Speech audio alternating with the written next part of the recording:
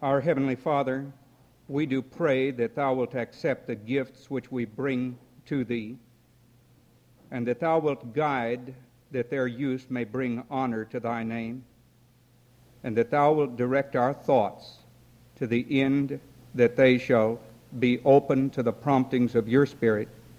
In Jesus' name, amen.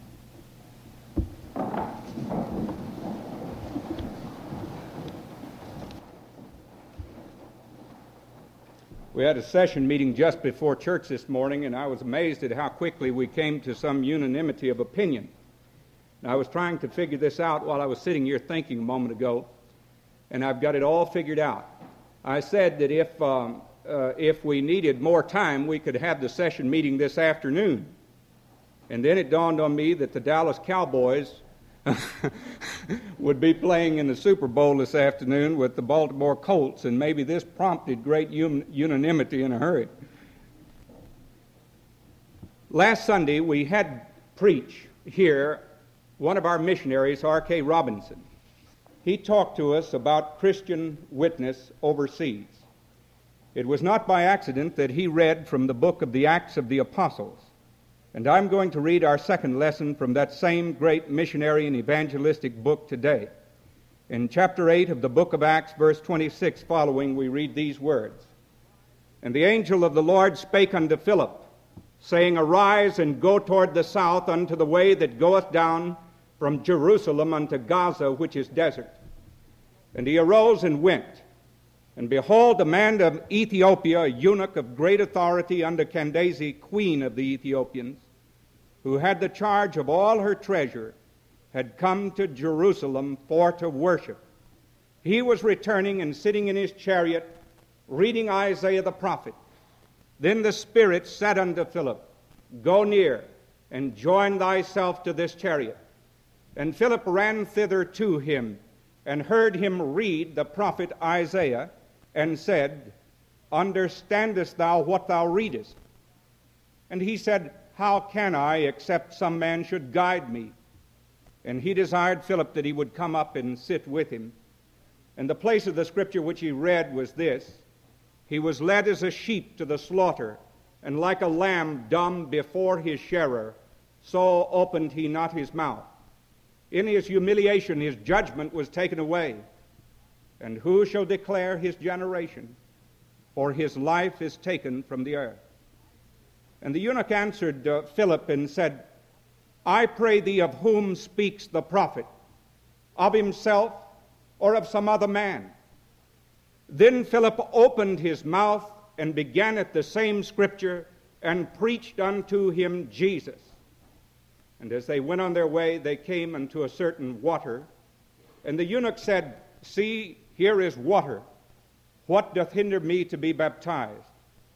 And Philip said, If thou believest with all thine heart, thou mayest. And he answered and said, I believe that Jesus Christ is the Son of God. And he commanded the chariot to stand still.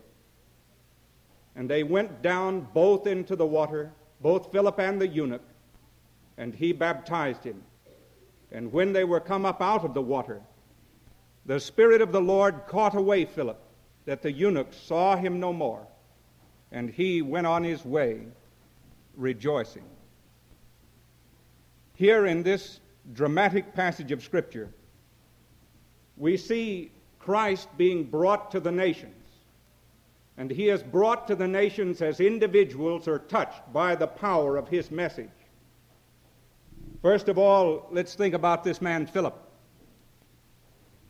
Philip was elected to the board of deacons in the city of Jerusalem. His name comes next after the name of Stephen, the first Christian martyr. And what a diaconate that was. From that board of deacons there went out flaming evangels for Christ.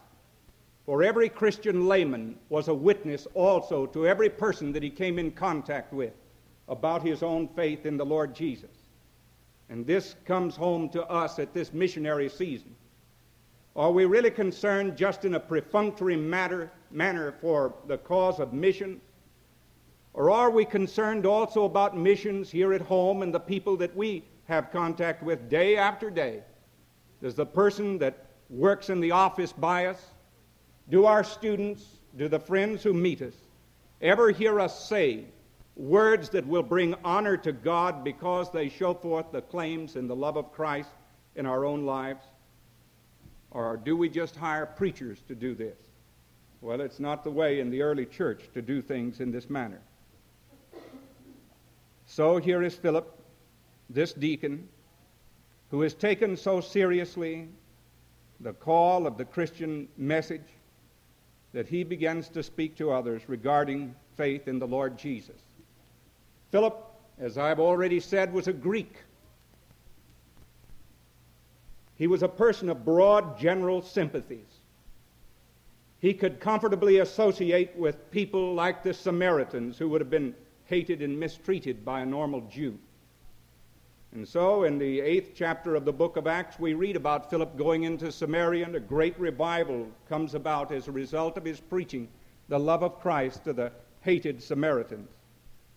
And as these people turn to the Lord in great numbers, the church in Jerusalem sends down Peter and John to inquire as to just what's taking place in this huge revival that is broken out in Samaria. And then, right in the midst of such a successful venture, the Spirit of the Lord speaks to Philip and tells him to go south to Gaza, to a desert country. And here we see the strange way in which the Lord leads.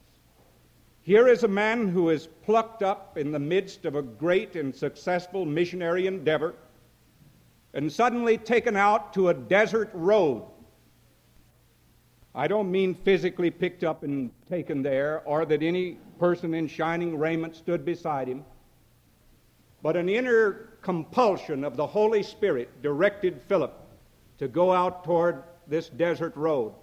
It was a sure guidance from God, and so he went. And I think as he walked along that highway, he must have thought, why did the Lord want me out here? Why did I feel so strongly that I should leave the ministry that I had and come here on this deserted road? And then in the blaring noonday sun, he sees the entourage of some notable person in a chariot with people who are going before him and following after him, a great retinue of servants and horsemen coming down the road. And so Philip, as any person walking alone on a road like this would have done, goes to walk along with this caravan. And as he walks along with the caravan, he comes close to the chariot of the great personage who is thus traveling.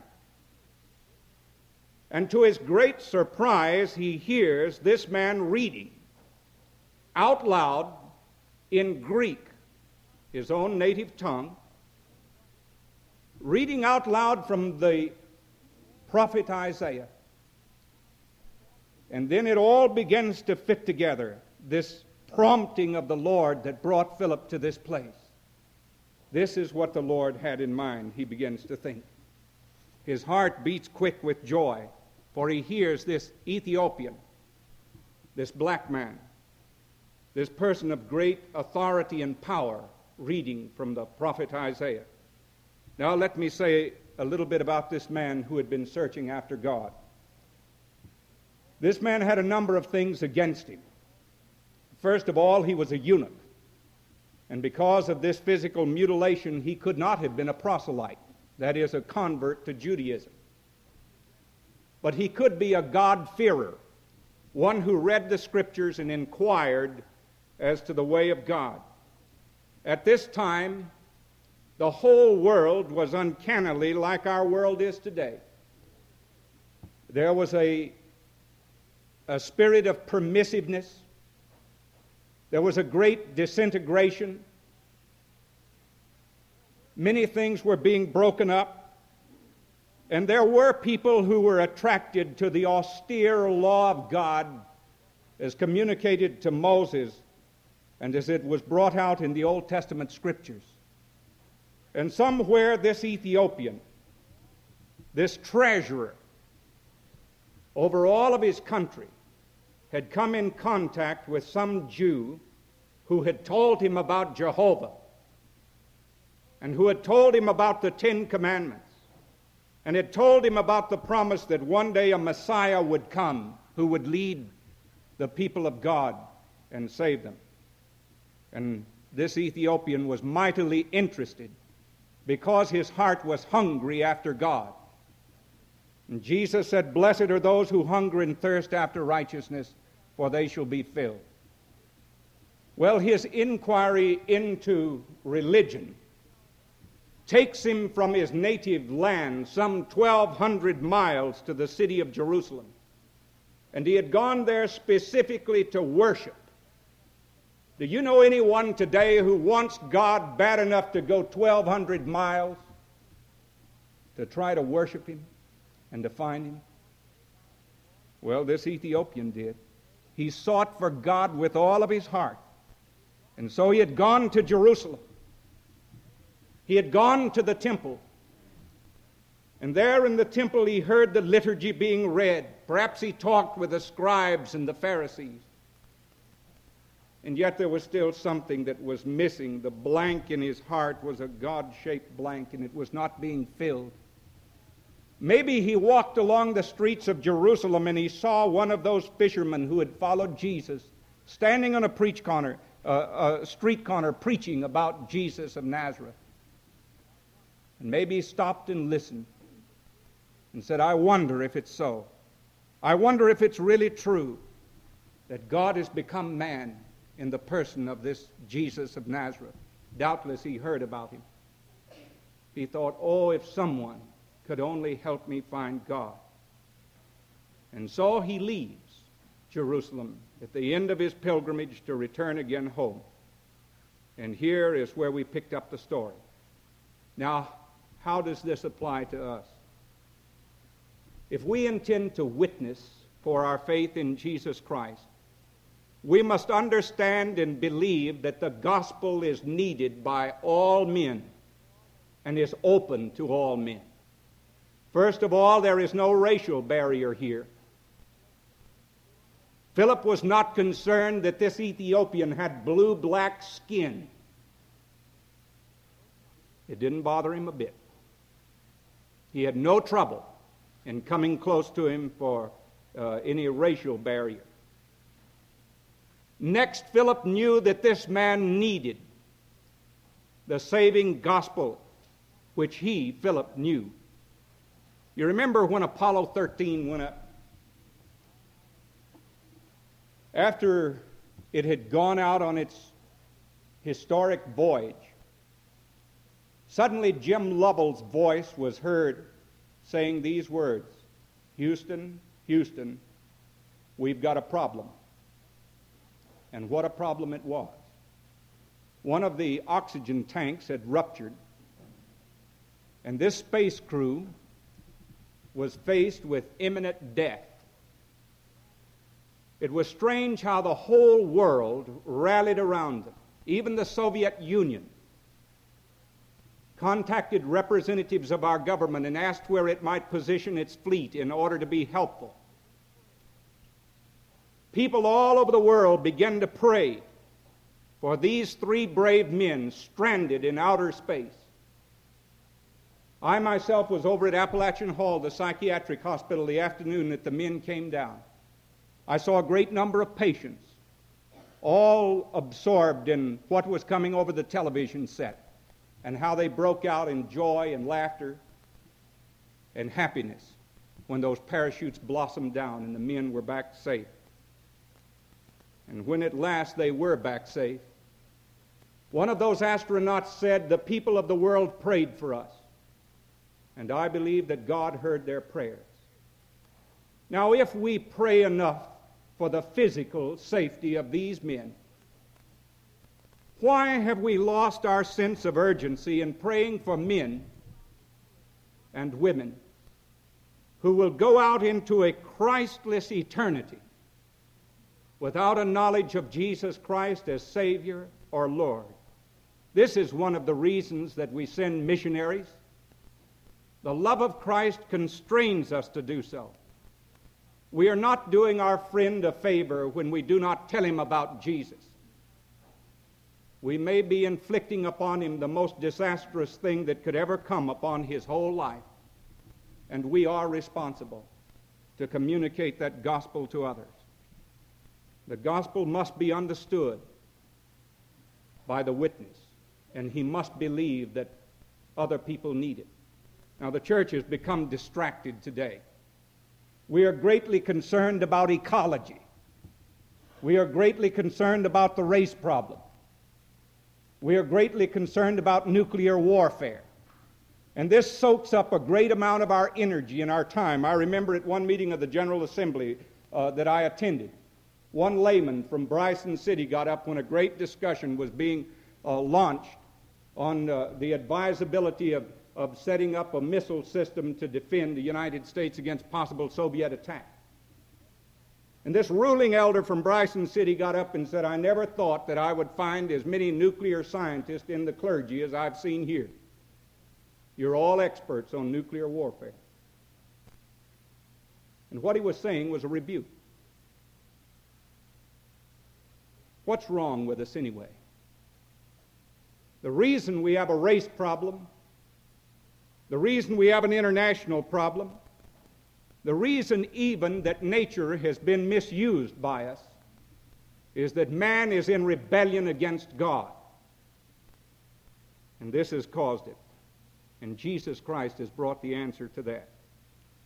I cut out of Newsweek magazine several years ago from the medicine section an article speaking about the way in which the field of medicine has become sort of a super specialty now.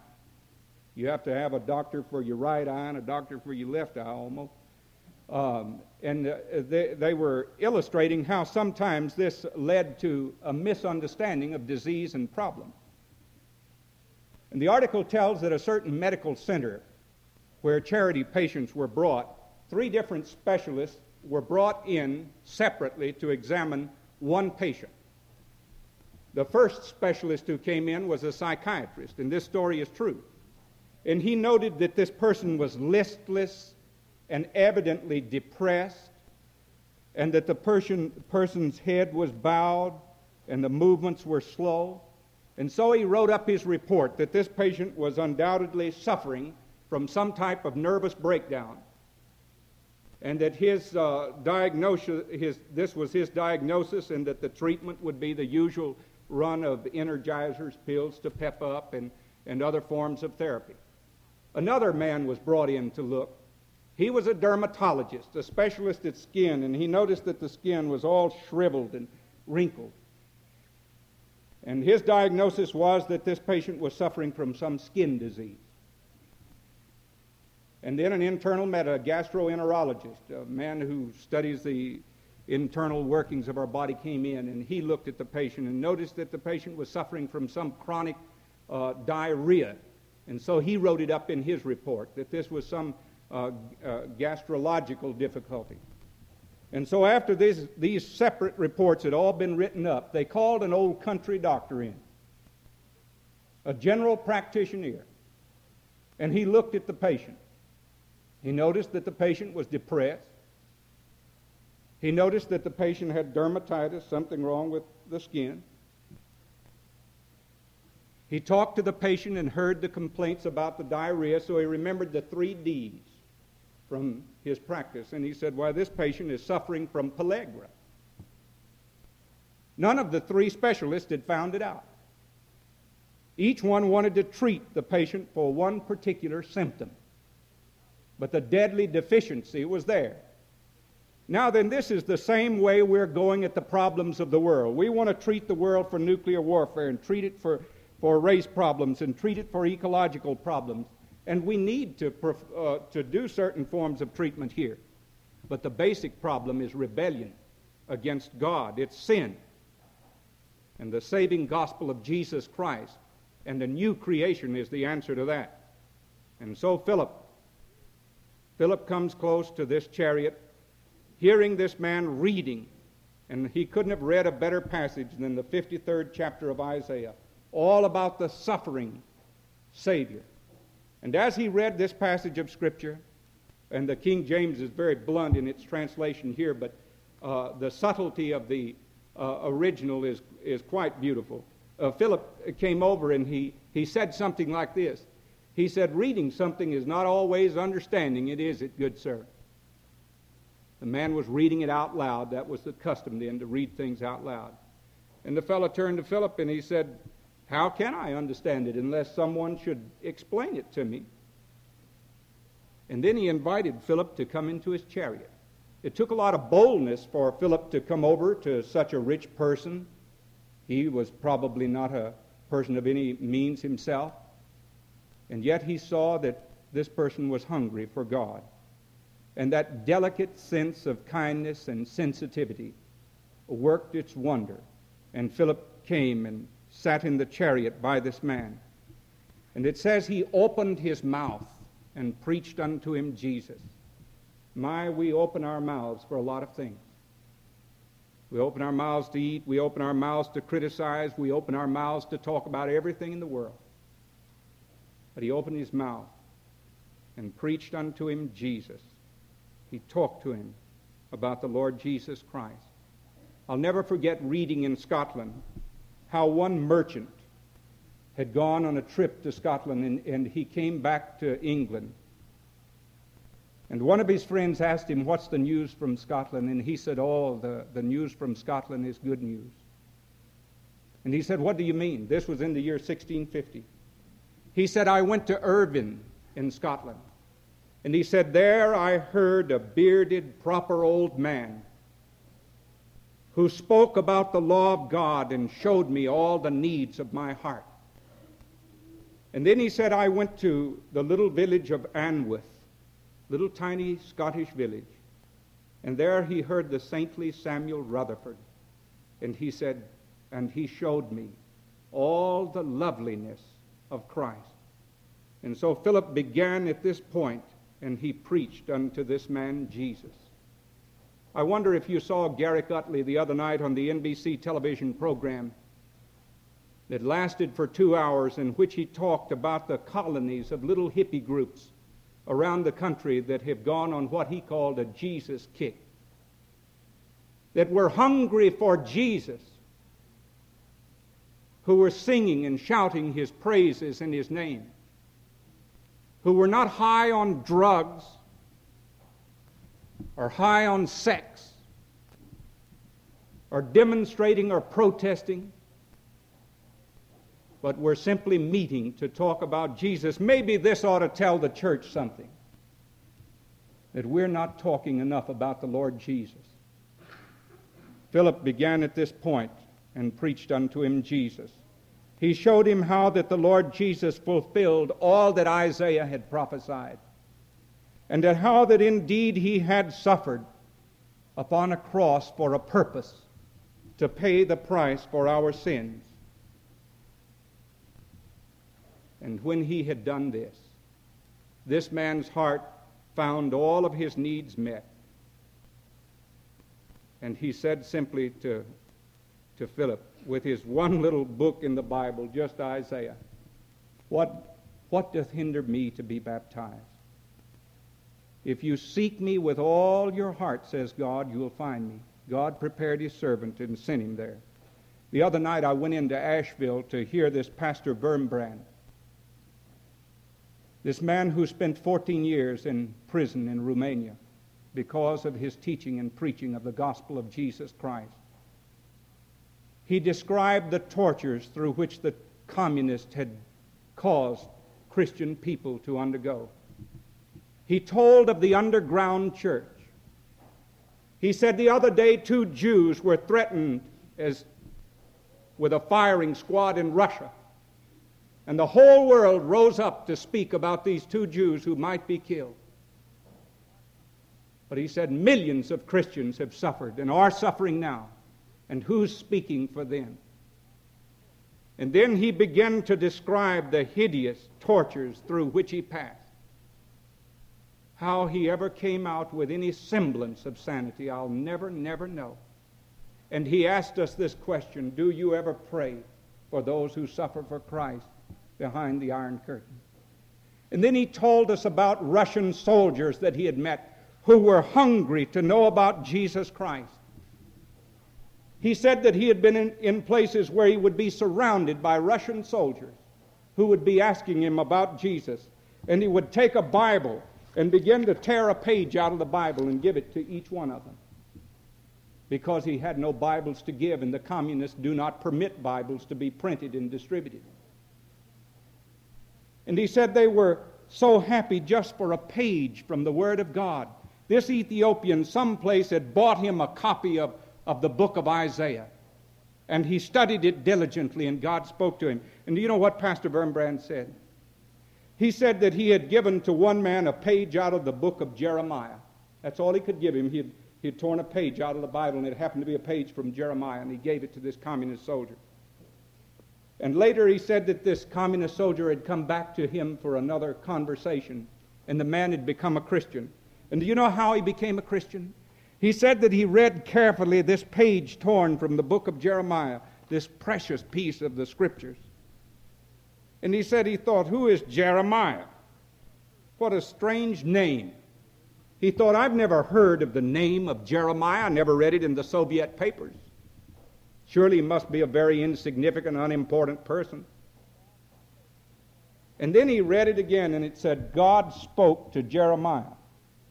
And then he thought, well, if God would speak to a nobody like this fellow Jeremiah, maybe he will speak to me. So he said, God, if you will speak to this Jeremiah, will you speak to Stephan? And God spoke to him.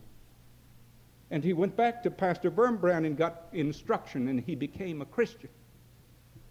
There are people in the world who are hungry and thirsty for the gospel. When I go on a trip, I sometimes load my suitcases down with books and magazines to read. Here is this man on his trip reading from the book of Isaiah. How much do we really read the Bible with all of our translations and our easy accessibility to it? How much do we study about our faith in Christ? And how much do we practice it? This is worth thinking about. Well, the man said, here is water. What doth hinder me to be baptized? And he commanded the chariot to stand still. And Philip said, if you do believe with all your heart, you can be baptized. And this man said, I believe that Jesus Christ is the Son of God. And here the Baptists have got us. They both went down in the water. It's plain. This may have been the form of baptism at this point. And the man came up out of the water rejoicing into a newness of life. He had made his confession of faith in Jesus Christ. He had believed in his heart that he was the Son of God and the Lord of his life. Do you see the effect of this Christian witness? How he understood the gospel and the need of other people for that gospel. How he leaned on the Holy Spirit. How he handled the Word of God.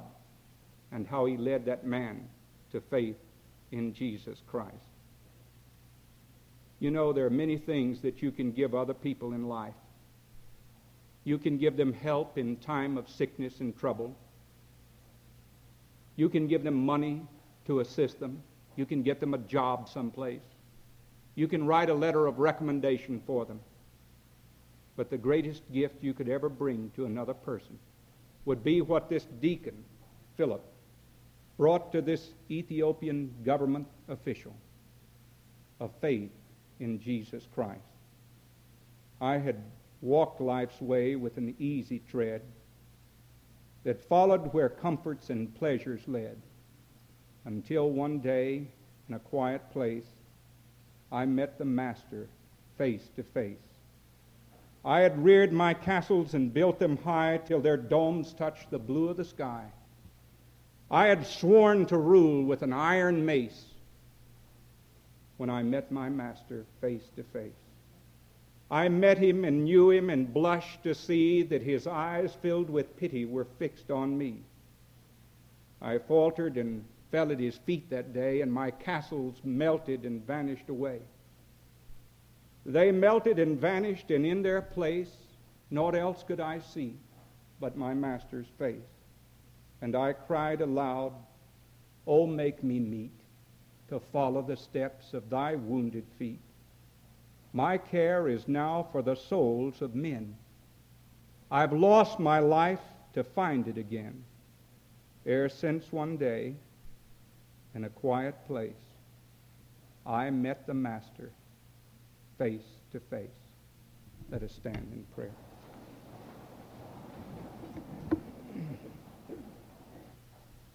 O God, our Heavenly Father, we bless Thee for the privilege of knowing Jesus. We thank Thee for Him as He is presented to us in the pages of the Gospel. And we thank Thee for Him as we see Him in the lives of those who love Him and serve Him day by day. We thank Thee that His saving love is for all the people of the world, not just for America, not just for Western Europe, but for all the people of all the world, every kindred and tongue and tribe and people.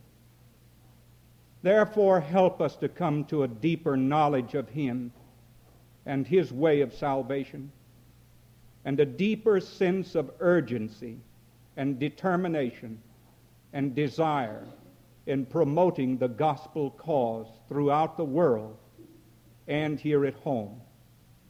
Help us to learn to win the affection and friendship of others by showing them that love of Jesus, and help us to be so sensitive to the leading of the Holy Spirit that we may communicate unto them faith in Him. And now may the grace of our Lord Jesus Christ and the love of God our Father and the communion and the fellowship of the Holy Spirit, our keeper and our guide, be and abide with you all, both now and forevermore.